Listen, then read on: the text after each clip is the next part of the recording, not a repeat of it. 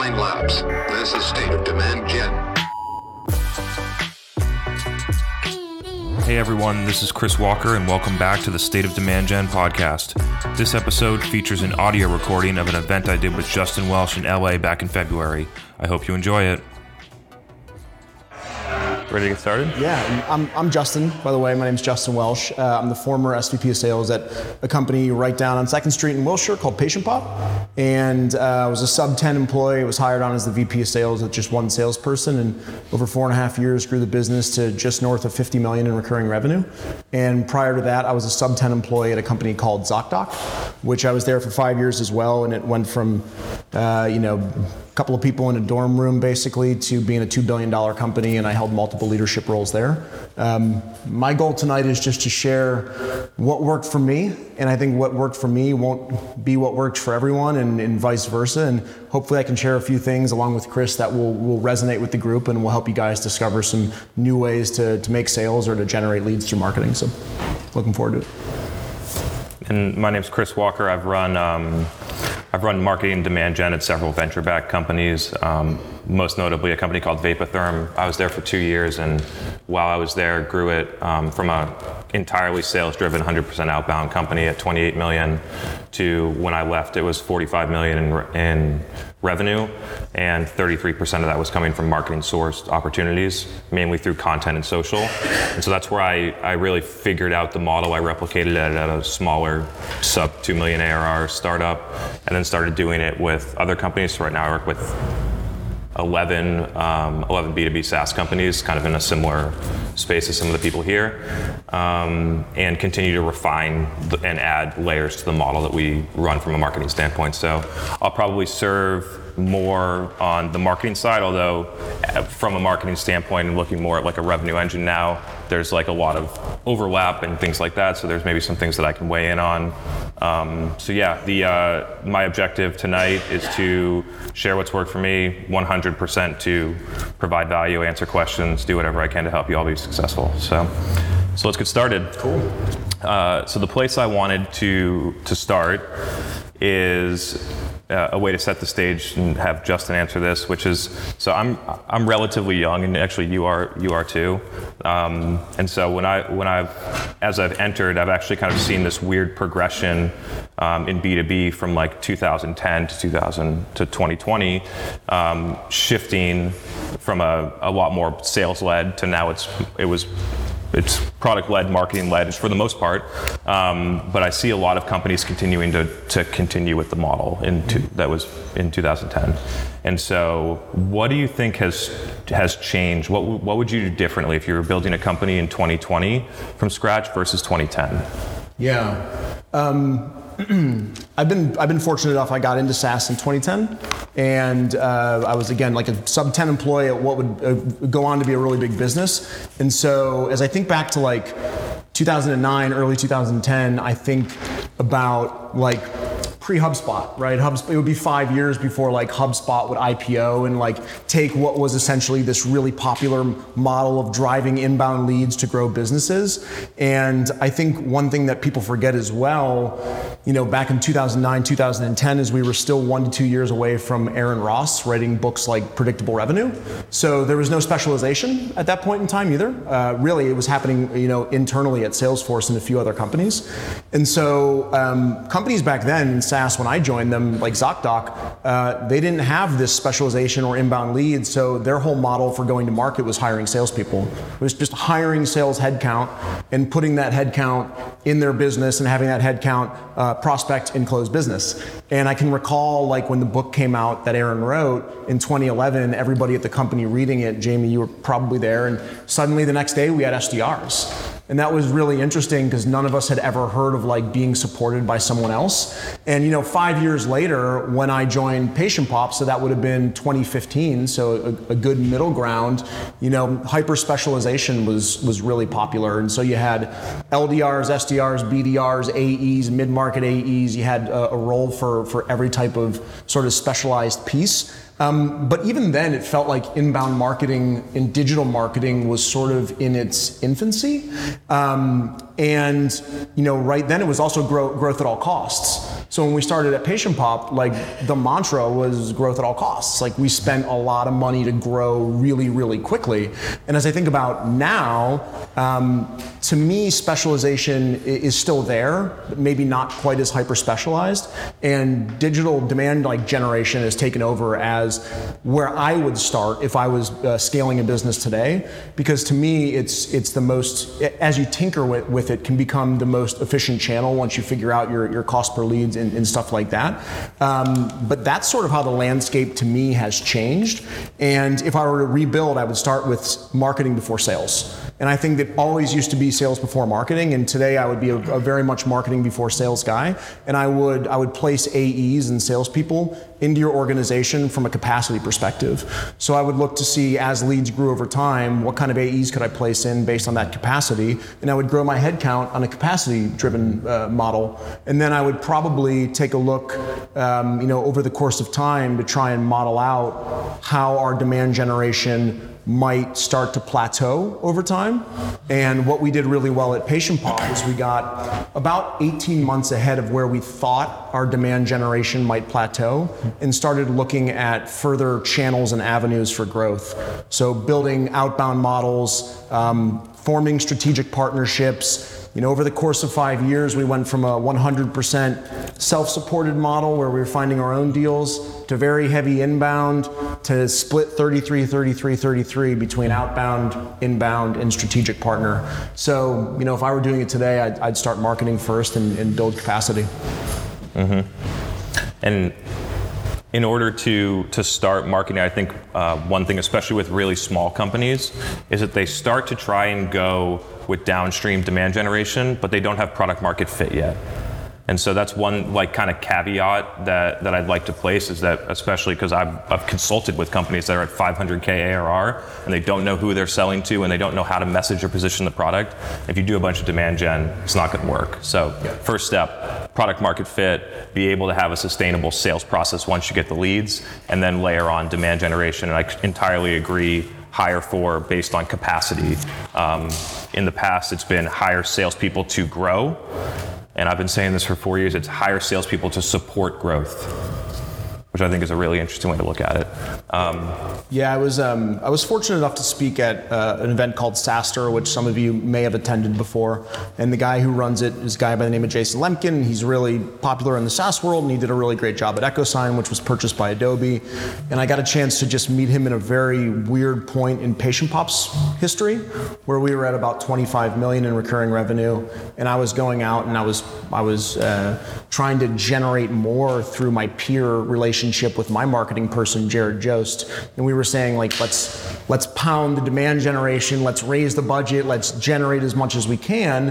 And I spoke with Jason about this conundrum of how do I continue to grow really fast when the more we spend, we're starting to see some diminishing returns.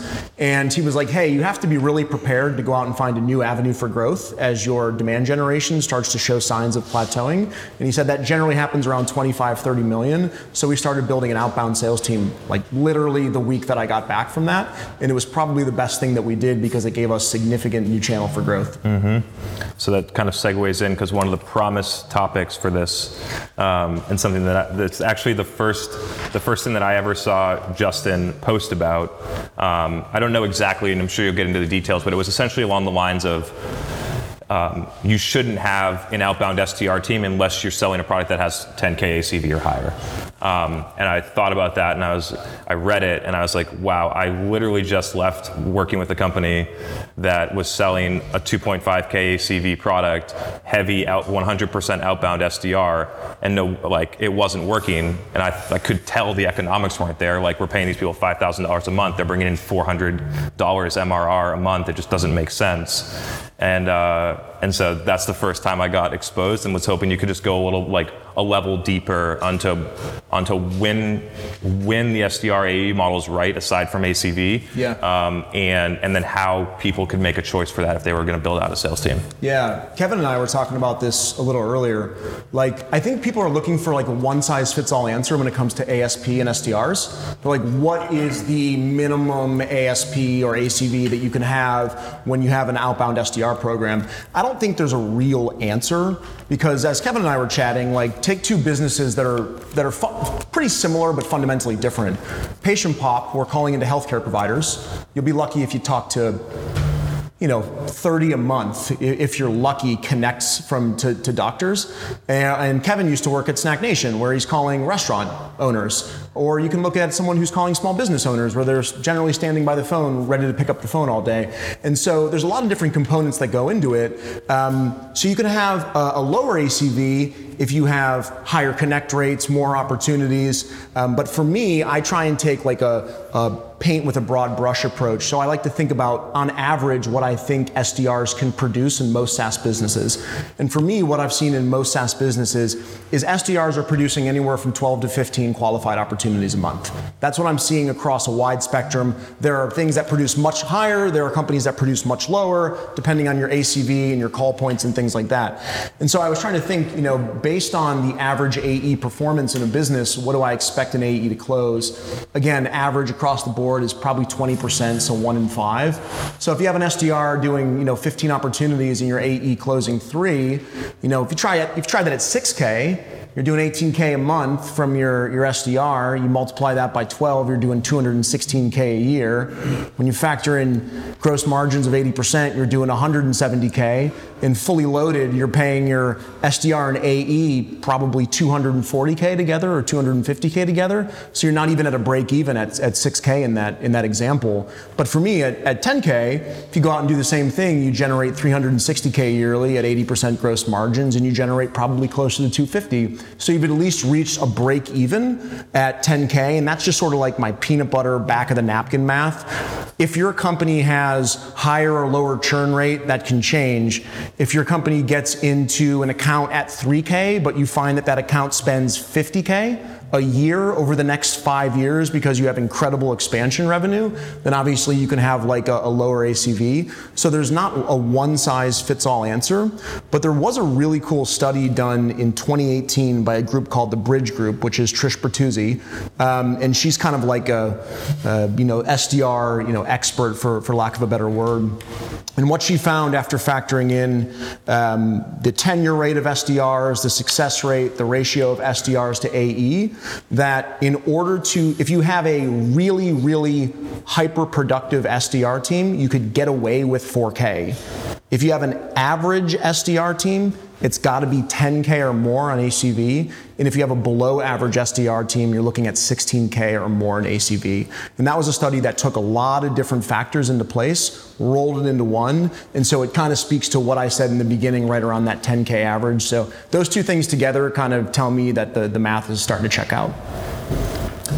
This was not on the agenda, but it kind of, I think it's interesting. So, because someone asked the question, and I also want to understand what you think about it. As you're building out marketing and sales, how do you think about it from a budget allocation perspective? So if you have a full commercial budget, let's assume, let's push away account management now, so it's net new logo, SDRs, AEs, and marketing. What's the correct percentage allocation of that budget? I think it can change from business to business, but the way that I would think about it is try and establish a really rigid percentage of first year ACV attached to sales. So if you've got 10K first year ACV, you should know exactly what percentage goes to pay your salespeople. And the best way to do that is to build a compensation plan that is not flexible. So a lot of times you build compensation plans that tier up as you sell more.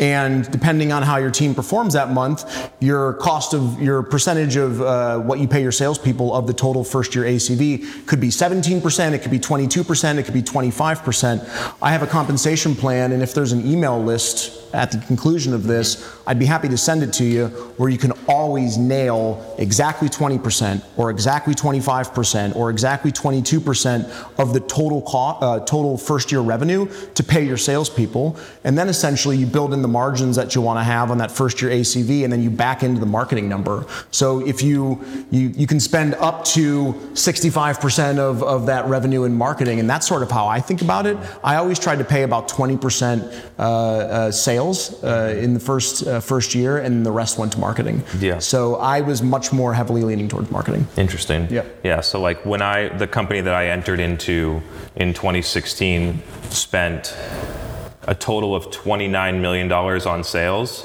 and $2.5 million on marketing, including headcount. Large, fast-growing, well-funded company. And inside of the sales, it was 19 million on sales, 10 million on success. And so if you just say, look at 19 million sales, net new, heavy outbound, and then the AEs around in the field, and then 2.5 on the marketing. Inside of the marketing, you have product and comms. So if you split that out, it's actually only about 1.1 million on downstream comms. Inside of that, we're spending 600K on digital ads. Okay, so 600K on digital ads, 19 million on sales. And over time, that 600K is generating 33% of net new logo revenue on 2.5% or 3% of the overall commercial budget. And then you're wondering, like, what are we going to do next? And that's when I figured out that what I was doing was special. A lot of people hadn't recognized how special it could be. Even the people that worked inside of the company didn't recognize how important this was, because it completely could change your business. And so now that company would not change their percent budget allocation just based on the leadership there. And I see most SaaS companies at somewhere between 10 to 30% of the overall budget is going to marketing. I believe that should be over time somewhere 50 or 60% marketing. I think you could even push it further if you had the right kind of like the right model down. And unless it's a self-serve, I have not actually, if there isn't a higher ACV AE model, I have not seen someone get to that point yet. I'm hoping to help someone get there, because I really do believe that that's the way to go, because over time, your customer acquisition costs are going to go way down. Do I dare ask a question? Yeah, Let's do it. Go for it, That's great. Yeah. So I love the marriage of you two up here, and I'm using the word marriage for a reason, because the MQL SQL marriage is a relationship. And sitting in a boardroom, an executive room, marketing has to justify the marketing leads and the conversion rate over sales. How do you create that healthy relationship where you're on the same side when times aren't good, to validate that you're converting his leads even when some of them might not be fully qualified? Yeah. Started? I mean, for me, I don't have like a really interesting or like sexy answer to the question, other than the fact that MQL, SQL, and SAL all have objective definitions.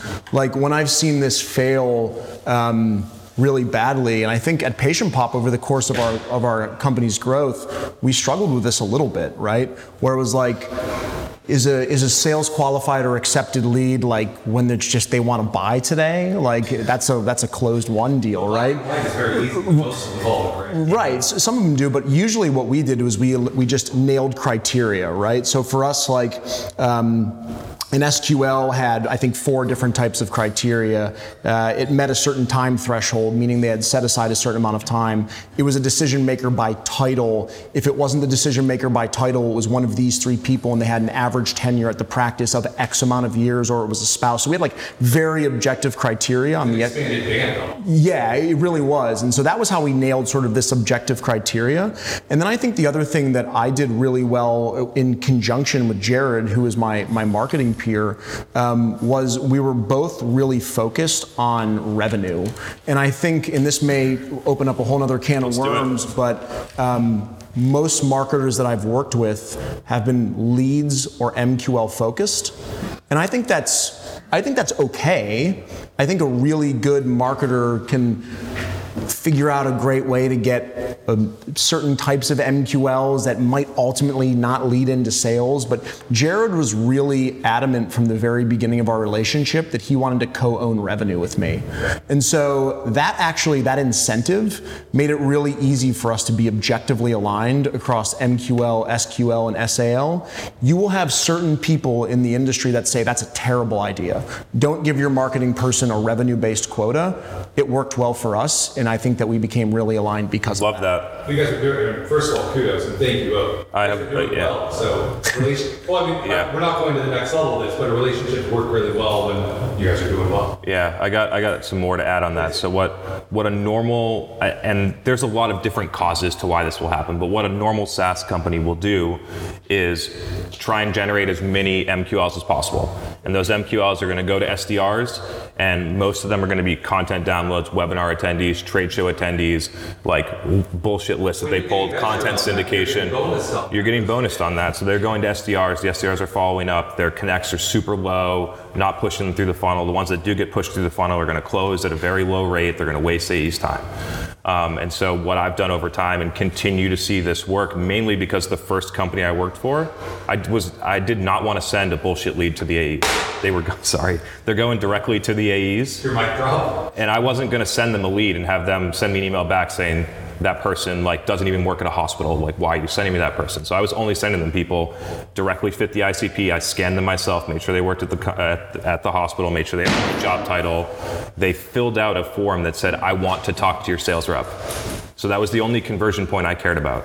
Anything up until that point, it sat in HubSpot, and I had a filter so it never pushed into Salesforce until they made a sales action. That's awesome. And when you do that, when those leads convert at 25 to 40%, that's how I found to get the best alignment. When every lead you send to sales, they know that they have a super, super high probability of closing them. Yeah, so going back to your calculations on SDR, ACV, and everything, what are your thoughts? There's another metric you didn't mention. But, doesn't the stickiness of the product kind of matter? Like if we're doing 95%? Yes. It's probably very different than 40%. Totally. Yeah, like there's a lot of different calculations that go into it. So the lower your churn rate, obviously the lower your ACV can be. And also like whether or not you can achieve net negative churn through expansion revenue. So like I mentioned, even if your entry point's 3,000, right? So you have a real low cost product, but you tell me that over the next 5 years, they're gonna add on $10,000 worth of cross-sell products every year, then that actually informs part of your ACV minimal decision. But from like again, like back of napkin math for me, just looking at first year break even, I look at 10K. But again, it's going to matter from industry, how you sell your product into your customer base. There's going to be a lot of things that go into that. But looking for sort of an average, we were trying to figure that out earlier. Like, what's the minimum that we feel really confident about that you can have an SDR and AE program? You commented on something today, and I commented, I was like, we got to talk about that because I thought it was super interesting. Because I actually don't think companies look at it this way, which is blended CAC. Mm-hmm. Or companies do look at it as blended CAC, but not as channel CAC. Mm-hmm. So we kind of went through like the outbound and what it takes to get a 12-month payback or whatever. But when you look between actually at the sources of where the revenue is coming from, and you calculate CAC based on that, it becomes very interesting if you use that as how to determine where to grow from there. It also will pick out holes on where you could get better from a revenue generation standpoint. And so like if you look, most of the SaaS companies that I'll audit, their inbound channel CAC will be somewhere between 3 and 6 times less than their outbound channel CAC. But they're still continuing to scale the outbound channel CAC when there might be a huge opportunity over here. So I just wanted to have you talk a little bit more about what you've seen there. Yeah, I see. So right now I spend my time advising for about 17 mostly early stage SMB SaaS businesses. So we're talking about SaaS businesses that have raised the seed round or raised an A round usually. And just one thing, and this was actually really common in the beginning history of PatientPop, was just not doing a really good job with attribution. So we had SDRs qualifying inbound leads, taking white paper and content downloads, qualifying inbounds from our channel partners, making outbound phone calls, and we had this big sort of, in the very beginning, blended CAC. And like, that's what we looked at. And it was really, really difficult for us to understand where we were being most efficient in our business. And that is, number one, a problem. And I think what we really struggled with was multi-touch attribution. So if someone comes in and downloads an inbound piece of content and then gets an outbound phone call and then goes to an event and then meets you in person and then gets a self-generated call in the office, Where do you attribute that deal? And we really struggled with that. And so rather than try and figure out the sophistication of multi-touch attribution, which I think is really challenging, and I actually still to this day am not super confident that we were going to reach a really good way to do that, we just picked one and stayed consistent, which may not be the right piece of advice for every business, but we chose last touch attribution. So whatever happened last before the customer made the purchase, our sales cycle is about 9 days, so hyper fast. And by choosing that attribution, we started to be able to separate where our stuff was coming from. Inbound, channel partner, reseller, outbound, self-generation, and then we were able to start separating the efficiency of our different channels and start to make some better calls. And oftentimes when I work with companies, I see them just sort of blending all of their spend and all of their growth into one bucket and just calling it blended CAC. And to me, that just seems to be a way to not understand where to be most efficient. So we'll pivot a little bit because one of the questions that was asked is like, how do you, Justin, you asked it, like, how do you decide whether to continue to scale sales or continue to scale marketing? Mm-hmm. And so I think looking at from a CAC standpoint is one way. I know Justin's business pretty well now, and it's like, I know that there is so much room to go on the demand gen side. I mean, from a revenue standpoint, like if you're looking at Patient Pop needing to be at 50 million or 25 to 50 before the demand generation starts to plateau, mm-hmm. I would argue that if you continue to do marketing well, then you'll never see a plateau in demand generation. I think that companies talk that they need to go outbound to go to enterprise. I think if you do marketing really well, you get the enterprise to come to you. I think in general, if you do marketing well, more people will come to you. And so, yeah, just kind of wanted to get your thoughts on how to make that decision. I think it depends on your customer sometimes in your product, right? So oftentimes just wipe away the ACV, wipe away the sales cycle. Is your customer playing in a place online where they're active and where you can generate demand? And oftentimes, like for Patient Pop, we had an active customer base. We had an active prospect base. There are 1 million practicing physicians in this country. And of those 1 million, 298,000 will spend $5,000 or more on online marketing for their practice. And so we knew that we had a relatively large pool of people to go after online. So we wanted to do that to the point where it was no longer efficient. I work with some businesses today that don't have a prospect that leans in. They don't have a prospect that is actively searching online, either because that's not where the prospect plays, or because the solution is so new that prospects aren't actually online understanding that it's something they can look for. So to me, that is a really good and strong indicator for me of whether to go outbound or inbound. So when I'm working with companies that have a new entry to a new market where folks don't know how to search for that, or don't know what they're looking for, or don't know which keywords to select, I'm gonna recommend outbound. If they have this really large 298,000 physician group that are actively searching online to grow their practice, I'm going to recommend inbound. And for us, we saw a plateau, and maybe there's some other things that we could do to unlock that plateau. But we wanted to push that as far as we could go from an efficiency perspective. And so when I left, I think in 2019, the marketing would have put together about 17 million of the 51 million in bookings that we did. Mm-hmm. So it was about 33% for us. And so if you wait for search traffic to do paid ads or organic, or for someone to hit your site and retarget, that's like the common SaaS marketing model today, then yes, it's absolutely going to plateau. The way that you break through that is a term called cold targeting, which is that I know that those people use Instagram. The people that you're selling to use Instagram. And so I go out and I find their job titles. Job titles are super clear. I ran this at this medical device company. It was nuts. And so we're going after emergency medicine physicians, respiratory therapists, and ER nurses, okay? So I put those job titles into Facebook. Facebook also runs Instagram. And then we start pumping content paid to those people in order to create awareness, which then drives demand through the funnel. And so that's how you get it not to stop. It will stop eventually, Naturally, at some point you have so much, but we started at $500 a month doing that, and I was pushing $50,000 a month in it 12 months later, and there was a lot of room left. And the results scaled linearly with the spend, and so that is I think one of the unlocks for people here. If there's one, that spend is a lot. So right, like we might be far away, some companies might be there, but being able to go out and get the people that are on the platform but aren't looking for you, and showing them how to, and getting them into a funnel to look for you, is the difference that I think a lot of people from a marketing standpoint could take away from tonight.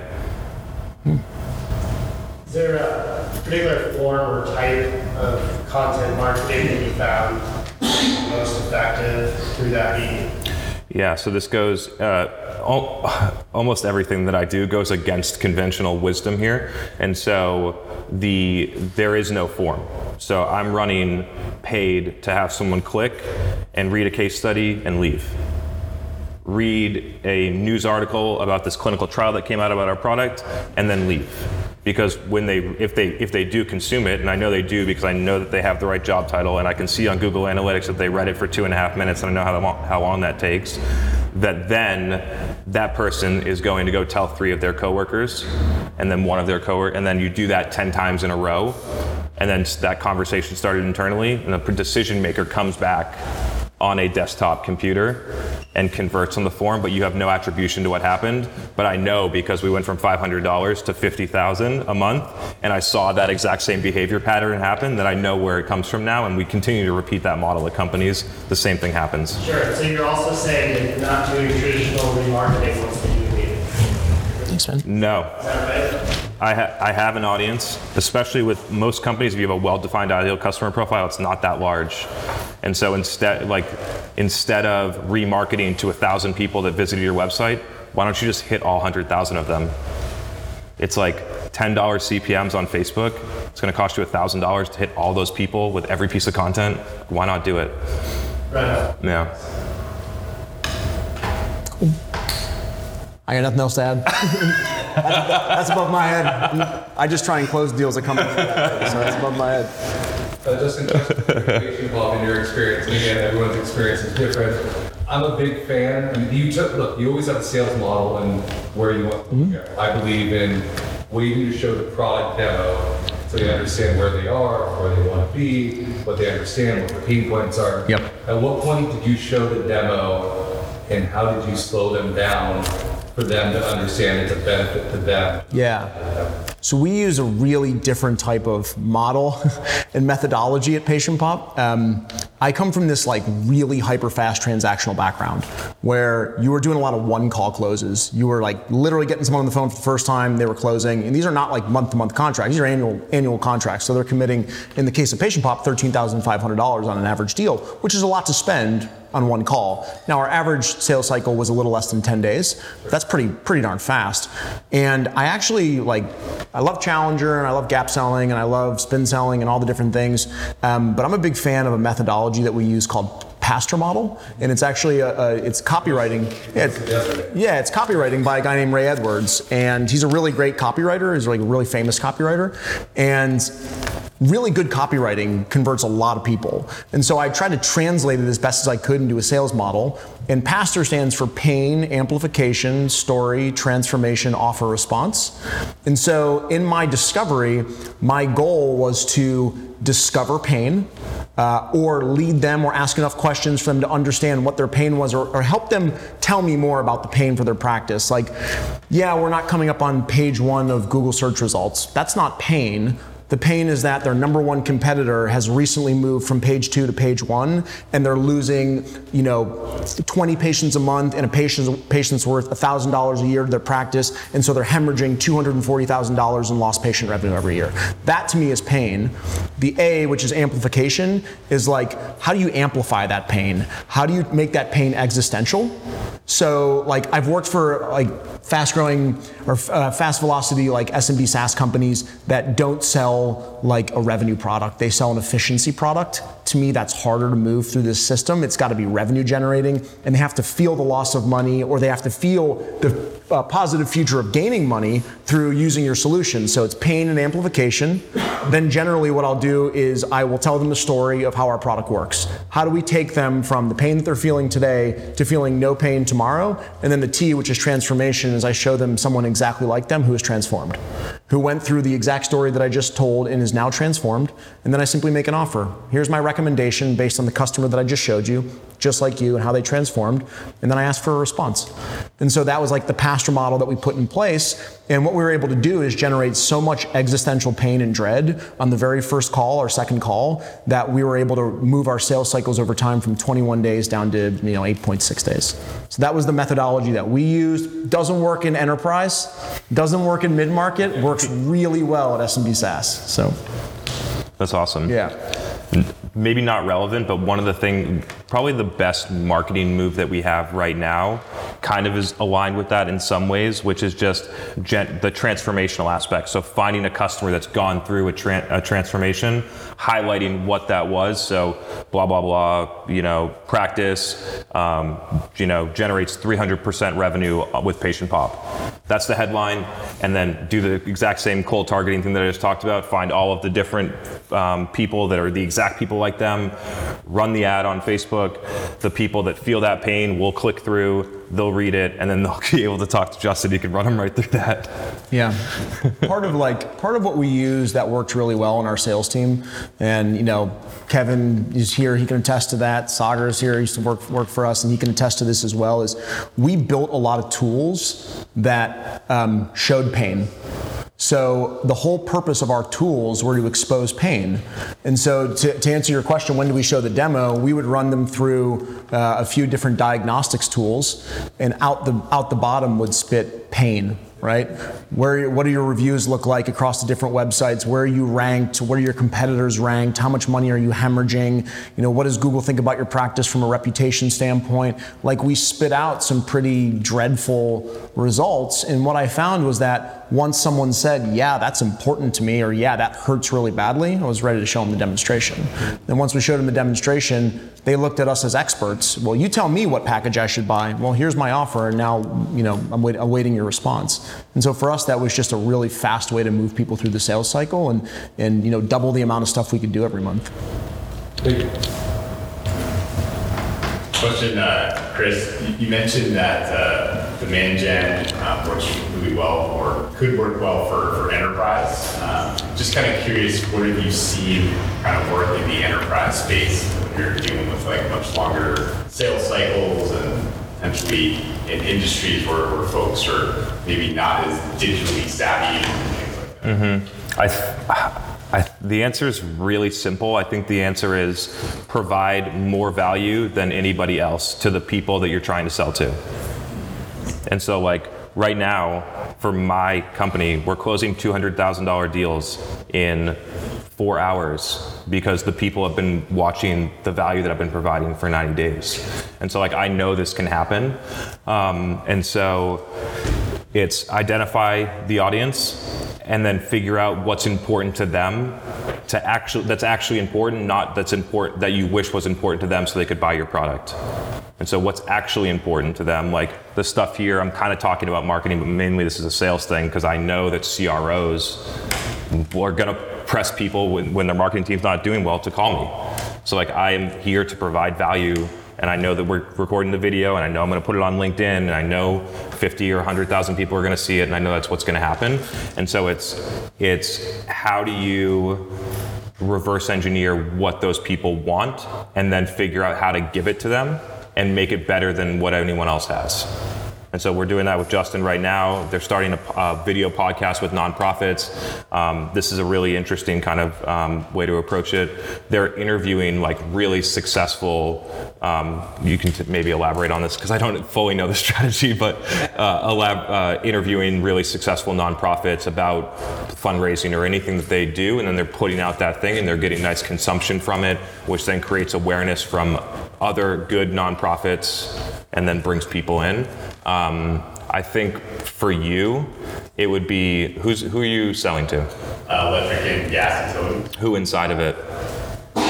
People within their energy efficiency department, so program managers, directors, and then sometimes will go up to VP, SVP, but the people with the budgets are typically kind of down a little bit more. So it's pick the audience, and then I would start some type of show, and I would go and ask those people if you could interview them. So actually, like, interview some of those folks and then put those videos out there just through different channels, LinkedIn and stuff. That's what I would do. And Alex, I can just share this as a guy who bought software, like at Patient Pop, right? We bought some pretty hefty software, like we bought Gong, we bought SalesLoft, and we paid, I think over $200,000 or over $150,000 for some of these softwares. When I think about part of the reason that we purchased these really big pieces of software like Gong is I didn't see a lot of their competitors where I was playing. But I see Sarah Brazier and Chris Orlob and their whole sales team is just in my face every day, all day long, writing huge ebooks, case studies, white papers, creating videos, podcasts, shows. Like, you go online anywhere, and you are, especially if you've been to the website, obviously, like, they're just everywhere. And so when I was chatting with KD, like, early on, this might have been a couple of years ago, we knew we needed coaching software. And like, we didn't think about Chorus. We thought about the thing that we saw every single solitary day, and that was them. And so that became a really easy purchase for us. I don't think we even looked at another vendor. So that to me is like an example of how I buy enterprise software. We consider that enterprise a pretty hefty expense. That's just an example of like why that was so powerful and why that stuck in my mind is I just couldn't think of anyone else to buy. Mm-hmm. I think the challenge with enterprise is that people want it to happen tomorrow. And if you want it to happen tomorrow, then go do outbound sales. And so if we're gonna do marketing, the idea is that when they recognize that they need someone like you, they choose you. They don't think about anyone else. That's the goal. And so the way that you do that, I believe, is yes, by being relevant and viewable, but it's more inside than just having the logo show up. It's about being relevant and providing value, right? Like in some way like that, right? Yeah. Like, so that would be my recommendation. It doesn't happen. It's overnight. I don't expect that you want it to, or that you need it to, based on like where you're going. So that's a couple ideas. But I think the long form content, like I would think about doing something like this. Like I think that what we're doing right now is the best marketing move in B2B, not because I'm trying to sell to any of you, but because I know we're going to create this great video and 100,000 plus people are going to see it, and that's where we get the ROI, is on the content, not on the event. Everyone that's doing an event is measuring it on leads, and then us U20 would get handed off to an SDR, and the SDR would call you all, and it would annoy you because then you realize that we brought you here to sell you something, not to actually provide you value. And so that's one thing for like events that I see B2B SaaS vendors do wrong all the time. If they're gonna do something like this, it's either a product demo or they're gonna get put in some type of sales outreach later. Like I think if you're gonna do it, you do it for the content, not for the sales, because if you do the content well, it creates way more sales than people in here. Great, thanks guys. What you got, James? I mean, you came through my feed a few months back, and I was like, wow, this guy's actually producing quality content. I mean, like the content, obviously, you're providing a ton of value, but the cameras that you use and the clips, it's not a selfie in the car, it's like held up on. You're not like walking around with your AirPods, like, on a morning run. Mm-hmm. Like I was like, that's actually a really good one, by the way. It's just like, I was like, wow. So I started following, and then I don't know, we're just shooting the breeze, and now I end up here. But I have Gong socks on. You know what I mean? So to your point, like, testament to all the things you just said, right? That's they're crazy. all over the place. Like, they literally, like, they understand it. And to your point, like, if you're getting these solid clips, I mean, I think there's 675 million people on LinkedIn. So if you get a good video that goes viral, So one point on that, if you look back probably like somewhere between 8 and 10 months ago, if you look at my first video, it was the shittiest quality Zoom video that I've ever seen. and I got 3 likes on it. And so like the point of saying that is like you got to start somewhere for everyone. Like I believe in the model so much, and we've seen the results of it that we're here. But I didn't just come up one day and be like, yeah, let's have these like massive, huge cameras here. And so that's just kind of like a point of encouragement if you haven't done a video before, that the quality of the information is the most important thing at the beginning. You can figure out the quality of the production later. LG, we'll start with you. So earlier you mentioned that, you've nurtured leads previously where they didn't go over to sales until they were raising their hand, like, and say demo. As much as I would love to go to our CEO and CMO and suggest that, like realistically, like we have our team, calling inbounds from like content downloads, right? And experiencing a lot of the pain currently that you described at the beginning. So where is that like middle ground between going from like a couple content downloads to like that ready to buy? Like, and from a sales leader perspective, like how can we work with the marketing team so that the lead score is such that they've gone through this path so we can find a happy middle ground there? I'm not sure I fully understand your question, but so like you mentioned, you're not delivering leads to sales team until they're like ready to buy, right? Because the common goal is revenue, not necessarily MQLs. yes, absolutely. That's the ideal world, right? And I think realistically, what we're experiencing at Ring DNA and probably most SaaS companies is like we're delivering MQLs, content downloads, and our SDRs are calling on them. So, what's your advice on like how I can approach our CMO and CEO to create some sort of effective lead scoring system where it's kind of a happy medium between content downloads and like we're ready to buy? Yeah. So once the infrastructure is built, the change becomes harder over time. I recognize that. We're working with $35 million companies that have a lot of SDRs and 30,000 MQLs a year coming through. And if you just shut the faucet off, like it completely it's going to have a really big impact on the entire company, right? And so I think that the approach that I'd recommend is like a blended transition, because what you'll find and what I've always found is that if you get 100 good demo requests, oftentimes you'll close more deals than if you have 1,000 MQLs.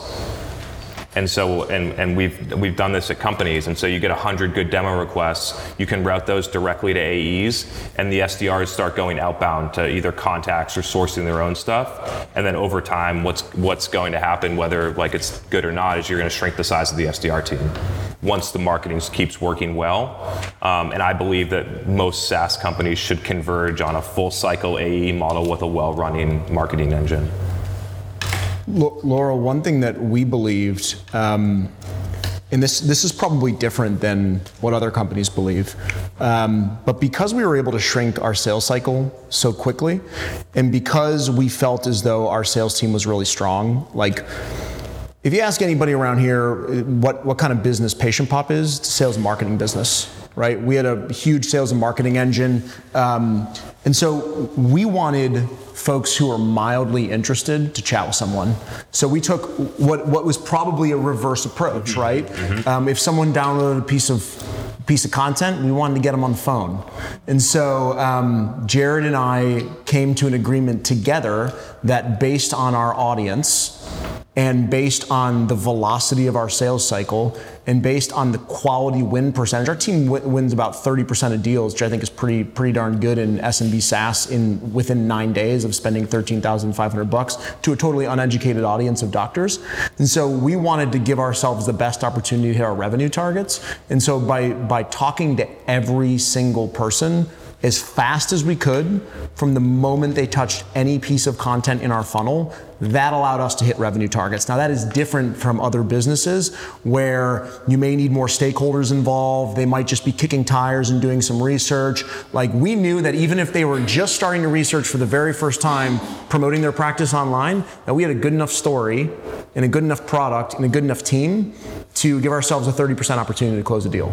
And so that's the approach that we took, and it may not be the right approach for it. Completely opposite approaches, both work. It's actually a good segue. off of this last question, your last comment. So we sell lawyers. Yep. In-house counsel.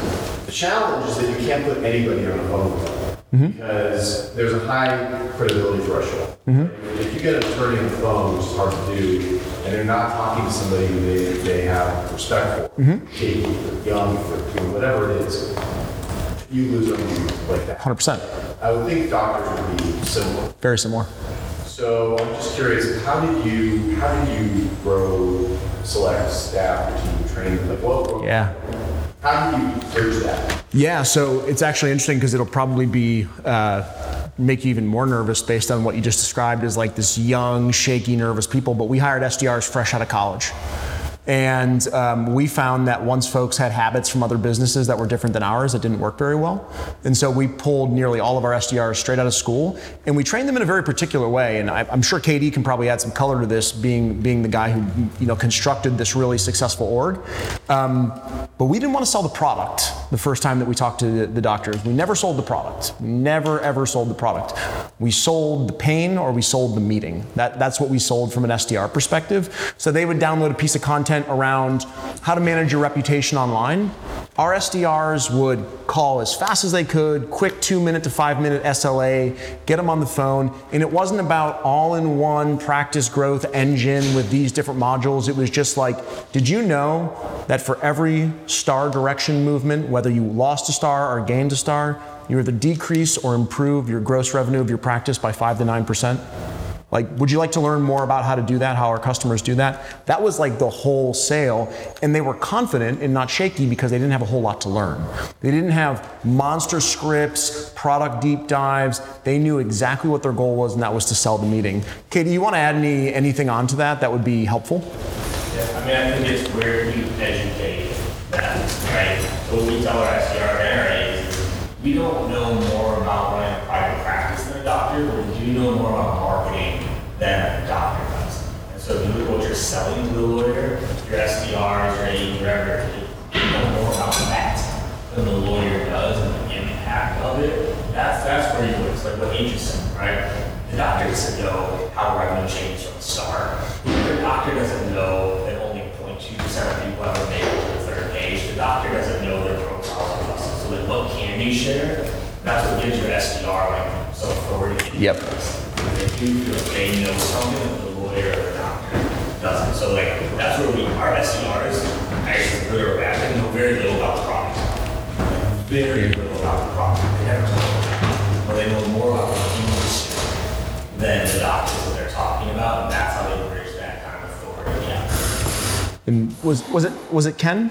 Yeah. Ken, one thing that we found is when we gave them a lot of product knowledge, like a product deep dive, being young and inexperienced, they were more likely to talk about that. And as soon as they talked about that, they got into a product that they couldn't fully understand. They got into a big discussion with the physician about practice revenue and things that they felt out of their comfort zone in, and that's when the nerves and the shakes started. So equipping them with like minimum viable information to have a successful conversation was basically our go-to-market with the SDRs. If that makes sense. It does, I get it. Yeah. Justin, you had a question? Something Justin said earlier about how you guys chose like the last touch as like the attribution. Yeah. How did you actually use the attribution? Yeah, it's a bad answer. Like in multi-touch attribution is hard.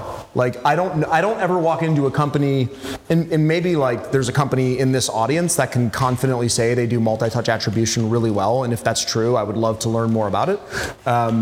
But I haven't walked into a company that says like, you know what our customers do? They download a white paper, and then 48 hours they generally hit our inbox, and then usually we see them within 2 weeks at a conference. Like I just haven't been able to find a company that does that. So we wanted to try and get it as close to as right as we thought we could, and we decided after much negotiation between sales, marketing executives that we were going to go with last touch, and we just wanted to be consistent about it. So if we were going to measure last touch attribution this quarter, we didn't want to switch to first touch attribution next quarter and then try to move to a blended attribution the following quarter. So we kept it consistent, and we made our decisions off of that because we believed that last touch had the most impact on close rates. And so by doing that, we tried to build most of our budgets around that.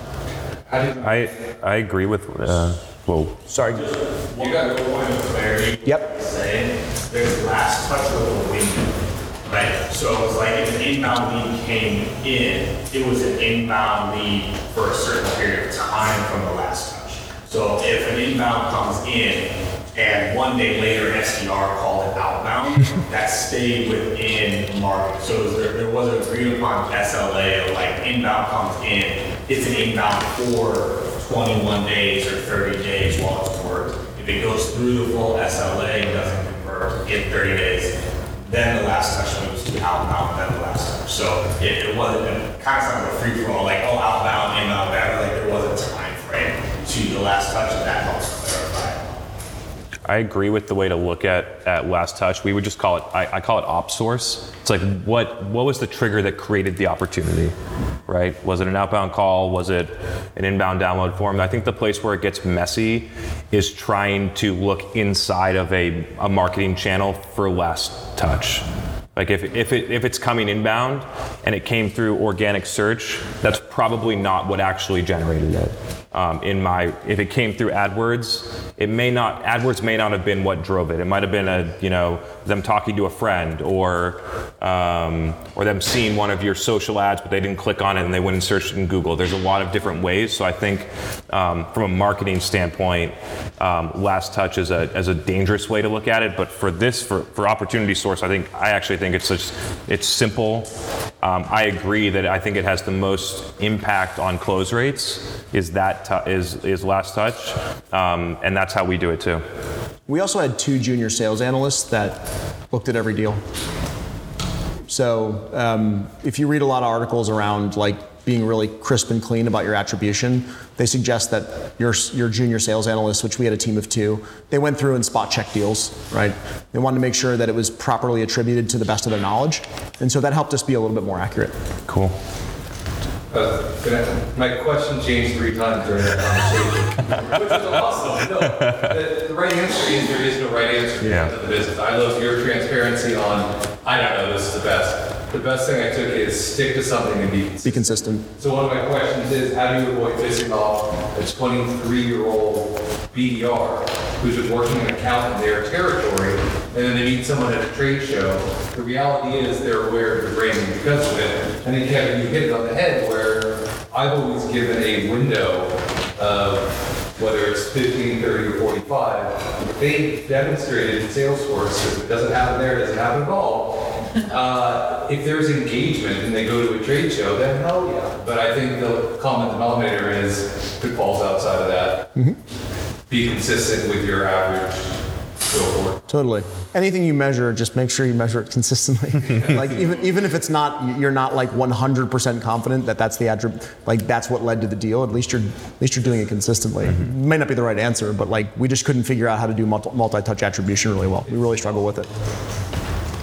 I've got a question about LinkedIn. You guys are both awesome. Oh, awesome. Yeah. One of the things that I see a lot of is that reps, individual contributors, they're trying to emulate, I'd say, guys like you and others out there that are kind of gurus, for lack of a better term, and they're trying to give life advice and business advice because we all know this doesn't really work, right? When you scale it to that level. You answered it a little bit as you talked about Zero with Gong and some of that stuff, but I'm sure the audience that's going to watch this would love to hear any like tactical advice you have for, I'm a sales rep, I work at any of these companies here. Yep. Okay, what does my content actually look like when I step out and start posting?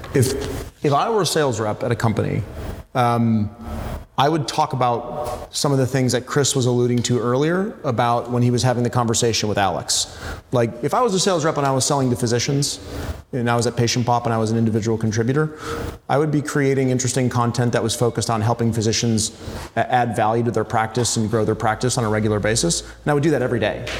And what I've found, and without giving people's names so that you don't poach them, a lot of our best salespeople, yes, they got inbound leads, Yes, they made outbound phone calls, but they posted a lot of really good stuff on LinkedIn that was helpful to physicians. And when they actively reached out to a physician that they were connected with and asked for a demonstration, they were often met with very little resistance. And so I think the reason that I believe in it is because to me, it's still an early stage channel for getting really good one-to-one connection. And so the way that I think about it from a sales rep perspective is we all ignore emails. We all get 1,500 emails and we ignore them. And if one of you emails me and I ignore it, it's like, sorry, I went to spam, right? Sorry, I got really busy. But if you text me and I ignore it, then it's like, I'm a different kind of guy if I ignore your text message. To me, LinkedIn still feels like that and other social channels still feel like that to prospects. So if I were a salesperson trying to reach prospects, it would be a place that I would play a lot in and communicate a lot in. So I don't know if that's helpful, but that's how I think about it. So your question directly is if I was an individual contributor rep, right? Correct, because everyone's kind of going the route of I'm going to give business advice to everybody, life advice. Yeah. Build my personal brand because I saw Justin Welsh do it. Yeah. So I know there's a better way for that, and you guys are probably doing this, so I just thought it'd be interesting to read. I think everyone needs to make a choice on LinkedIn about whether they're doing it for themselves or whether they're doing it for their customers. And either way is fine, honestly. There's a lot of sales reps that post about sales content or things they know in sales, and eventually they're going to get a better sales job because of that, right? So that works for them. But if you're a sales rep trying to sell stuff to physicians, posting sales advice is not going to help you achieve that outcome, right? And so I think that's one choice that people need to make up front. You can change later, but that's something that I think is one that people should do. And then the other one that I would say is to either talk about things that you know or to interview people that know. Those are the two ways, especially if you're selling to physicians and you don't know. Like, I'd go interview physicians and I'd post the Zooms, right? Because I might not know how to do a procedure or whatever it is, right? When I ran demand gen and marketing at a company called Vapotherm, like, we were selling to neonatologists. I had no idea what was going on in a NICU, but I could get 4 expert neonatologists in a room during a conference and have them talk about a topic for 4 hours and film it and cut it up and then use that as the information. So if we go onto the road where it's like, okay, so I should be talking about what I know, that also evolves. At the beginning, when I was on LinkedIn, I was talking about how to run Facebook ads. Like, I still talk about them, but like the stuff that I've talked about has been changing because I've been testing. Like, I post things. A lot of things I post to see if it would work. Like, it's trying to like really figure it out. So I started talking about sales a little bit, and people start to respond, like, because some of the ideas that I introduce are unique. And so, yeah, I don't know if that's helpful, but those are some of the things that go through my, yeah. Right on. So if you talk about, let's say, interviewing people that have subject matter experts that you want to get basically out there. So how do you motivate those people to come and interview you? What kind of tactics do you use? I usually just message them.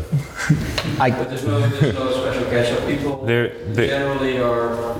It usually helps. There's a couple things that help. One, if they already are aware of you. So like, it was a lot easier for me to ask Justin to do this than it might have been for you, no offense, but like, it might have been easier for me to ask him than you, because he's aware of me, and we had a conversation like, 6 months ago? It was a while ago, but like, he knew me. So having someone be aware of you or the company that you work for can be really helpful in a way to get there. The second one is to, when you're interviewing someone, to name the show based on what they think would be cool to be on.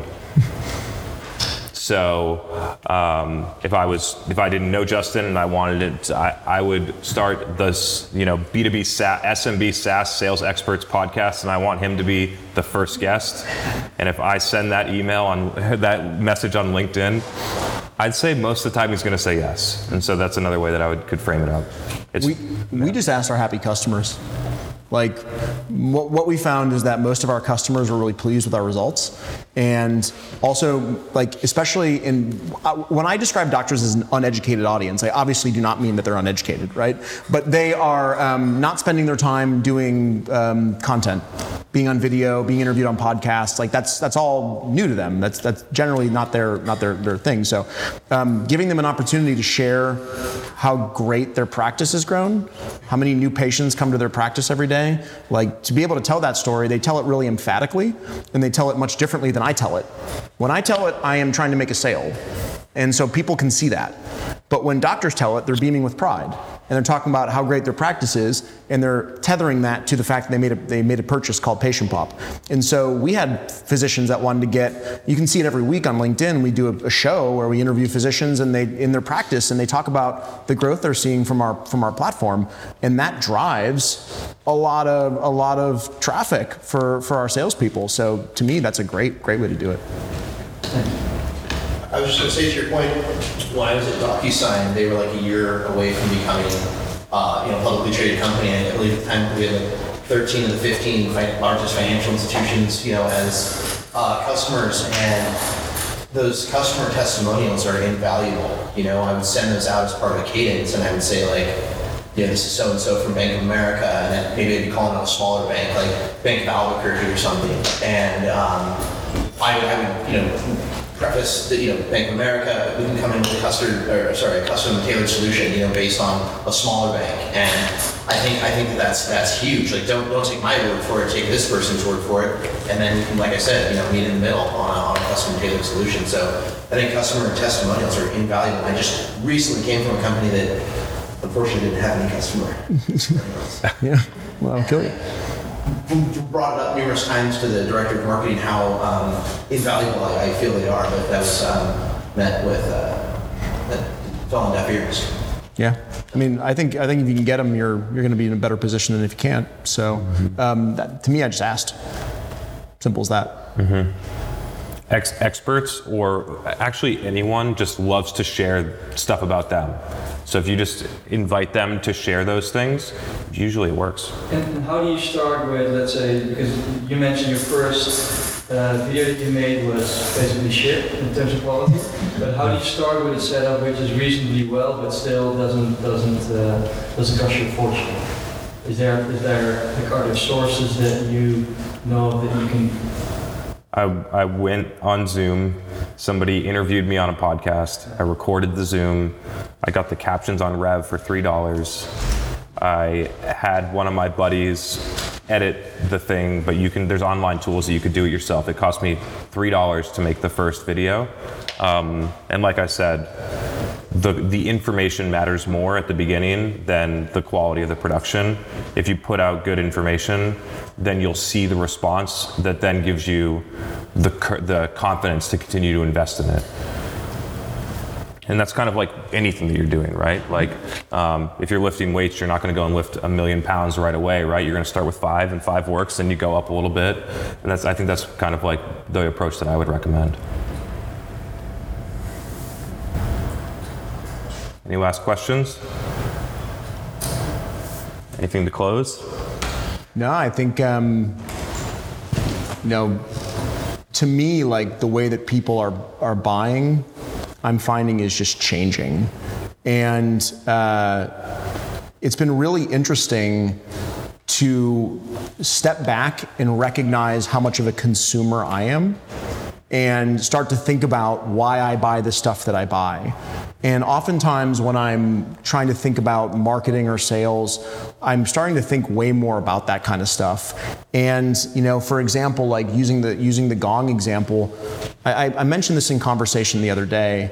I don't know if half the stuff that I see online is really good or really bad, right? I watch someone being interviewed, and I watch Chris from Gong creating case studies and ebooks and white papers, and I see him. So my association of him is that he's an expert. That's what I think. I believe that he's an expert. Behind closed doors, Chris at Gong may not be an expert. I assume that he is, and I think that he is, but simply by capturing my attention on a regular basis and by seeing consistent, relevant content, I believe that he's an expert. And so when I go to buy something, I am most likely to buy from him. And I have just tried to be very cognizant of how I've been buying and trying to use that in businesses like Patient Pop. And that's why you probably see, you see me online, you see Kevin, and you see Derek, and you see Jesse, and you see a bunch of people that we work with. It's not because we like it. I mean, we do, we have fun with it, don't get me wrong, but we recruit. Like, people wanted to work there because they saw us and we became regular faces and they wanted to come be an SDR, be an AE. We were selling. That was our audience, was, you know, kids graduating from UCLA and USC and Loyola Marymount. So I just very much believe in the power of content marketing. And, you know, I didn't know Chris from Adam. Like, we just connected and we've been keeping up conversation. And I'm thinking, you know, Chris seems like he knows what he's talking about. He seems like a really sharp marketing guy. But I don't know. I haven't worked with him. But then I know Justin. He's the CEO of a Toba portfolio company, which also invested in Patient Pop. I jump on the phone with him, or we're just chatting, and he said, "Oh my gosh, you know, Chris has 5x'd our marketing revenue." And it's like, you know, pretty soon you start to realize that a lot of these folks are, but some of them aren't. And so for me, it's just getting my mind share has been really interesting. And so all the stuff that we try and produce, we're trying to get mind share. So that was like my final thought on combining sales and marketing and some of the questions around social media and things like that. That's how I think about it. If that makes sense. When I have one, like, a little bit to close. So sure. in like 2015, I made a decision that creating content was the most important thing in any business. I do believe that.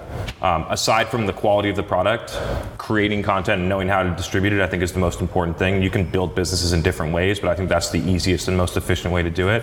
So I started creating content, understanding the impact, and it takes a long time to learn, but at this point, like, I practice what I preach. Like, we have good cameras, we do these things, and I continue to learn how impactful it is as we implement it at companies that are not doing it or are not doing it in the right way. And so I would just leave that right at the moment, the most important thing that you can do is communicate with customers and prospects. And the most effective way to communicate with them is by generating content and distributing it to them online. And how frequently and how efficiently and how well can you do that, I think, is really the difference between how fast you can grow. Appreciate it.